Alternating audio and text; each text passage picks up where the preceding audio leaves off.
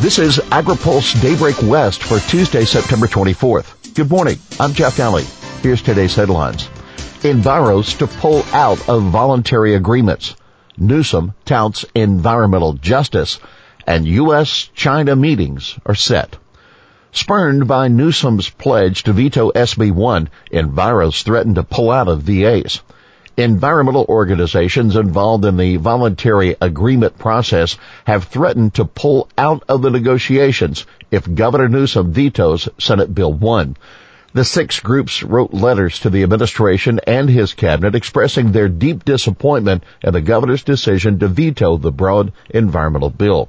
The organizations have been ramping up efforts in the past week to change the governor's mind. To mend that relationship, the governor has been ramping up other environmental efforts, including several actions on clean air last week.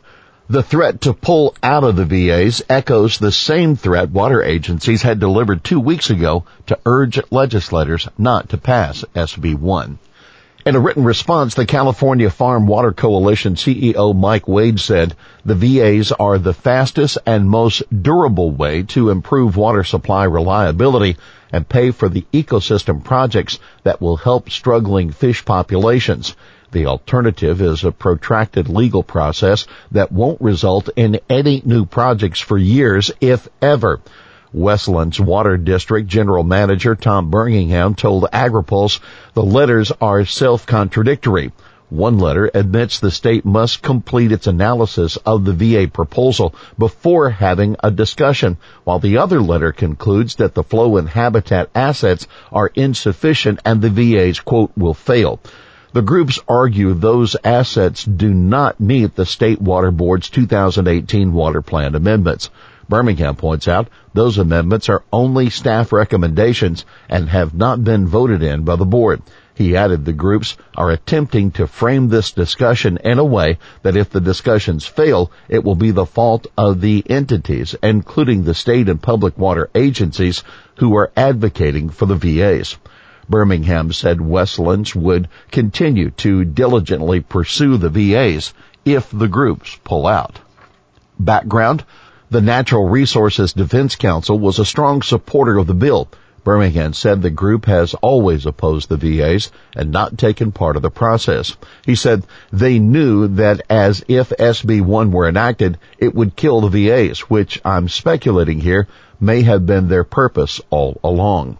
On the governor's water resilience portfolio, Birmingham said the VAs are, quote, looking at the needs of the fish from the system-wide perspective, not a species-by-species perspective. The portfolio is, quote, attempting to do the same thing to balance the competing demands for water. Newsom headlines Climate Week. Governor Newsom delivered opening remarks yesterday for Climate Week in New York City. It's a conference running in parallel to the United Nations Climate Action Summit. In his address, Newsom said California is putting environmental justice issues front and center by dedicating over half of the cap and trade proceeds to disadvantaged communities. He says that his administration is taking this approach not just to the energy sector, but to the industrial, commercial, and ag sectors as well. At the same time, in Sacramento, a social justice advocate said too much state money has been going to agriculture. Phoebe Seaton of the Leadership Council for Justice and Accountability opened the discussion for a state water board hearing on drought preparation. The half-day summit served as a listening session for the governor's water resilience portfolio. Seaton said because disadvantaged communities were excluded from the decision-making tables, more funds, more support, and more resilience went to the agriculture sector instead of the community sector. She also claimed that Westlands, the nation's largest water district, received funding for 15 wells from President Obama's Reinvestment Act, while disadvantaged communities received none. Seaton did not mention the act also provided about $160 million for clean drinking water infrastructure in California. Notably, the panel discussed urban, rural, and agriculture water supplies, but did not include an agriculture representative. Also, the next panel consisted of 3 environmental advocates sharing their views on water policy. And on that note, CDFA has been holding listening sessions to gather feedback on its Healthy Soils program. Comments have consistently brought up concerns about the paperwork process being too lengthy and complicated, disenfranchising many of the socially disadvantaged farmers the program prioritizes while adding to staffing costs.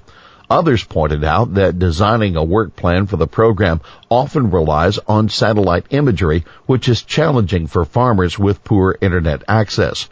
As if timed, CDFA then announced a new website to provide farmers with better access to information on grants, regulations, and other resources, and in multiple languages. Senators demand action on India's pecan tariffs. 12 U.S. senators are demanding that U.S. Trade Representative Bob Lighthizer lean on India to reduce its tariffs on U.S. pecans. India, which does not produce pecans, has levied a 36% tariff on the nuts for years. Tariffs on other tree nuts, such as pistachios and almonds, remain relatively low at 10%. U.S. pecan farmers have long railed against the unfair treatment, but their situation in the international trade arena has worsened because of the U.S. trade war. China, which purchased about a third of the U.S. crop, hit pecans with a 47% new tariff last year. Lowering the tariff on pecans would satisfy the demand of the Indian people for additional varieties of tree nuts without impacting India's virtually non-existent domestic pecan industry, the senators say in a new letter to Lighthizer. Now, keep in mind, the senators are hoping to capitalize on President Trump's good relations with Indian Prime Minister Narendra Modi. Glimmers of hope with China? Well, Chinese Vice Premier Liu He, the official leading China's trade talks opposite U.S. Trade Representative Robert Lighthizer, will be back in Washington next week. We look forward to those conversations, Treasury Secretary Steve Mnuchin said yesterday on the sidelines of the United Nations General Assembly in New York. Meanwhile, speaking yesterday in Kansas City at the annual Ag Outlook Forum, co-sponsored by AgriPulse, Deputy Ag Secretary Steve Sinskey said last week's preliminary trade conversations with Chinese officials were positive and productive. Back in the market, Chinese buyers purchased anywhere between 600,000 and 1.5 million metric tons of U.S. soybeans yesterday, that for delivery between October and December, according to press reports. John Bays, an analyst for the U.S. Soy Export Council, says reports that China relaxed import tariffs for purchases makes sense given the price spread that favors U.S. soybeans. By the way, President Trump is scheduled to meet Japanese Prime Minister Shinzo Abe tomorrow on the sidelines of the UN General Assembly, and the two leaders could sign off on a trade deal. Here's today's He Said It. They've committed to buy a lot of agriculture, and they're going to start, and they've started. And we should get them over there as soon as possible so they can start buying. But they have already started buying, as you know, and as you've heard, a lot of our product from our farmers, our ranchers. Okay? Well, that President Trump upset that a planned trip for a Chinese delegation to Montana and Nebraska was canceled.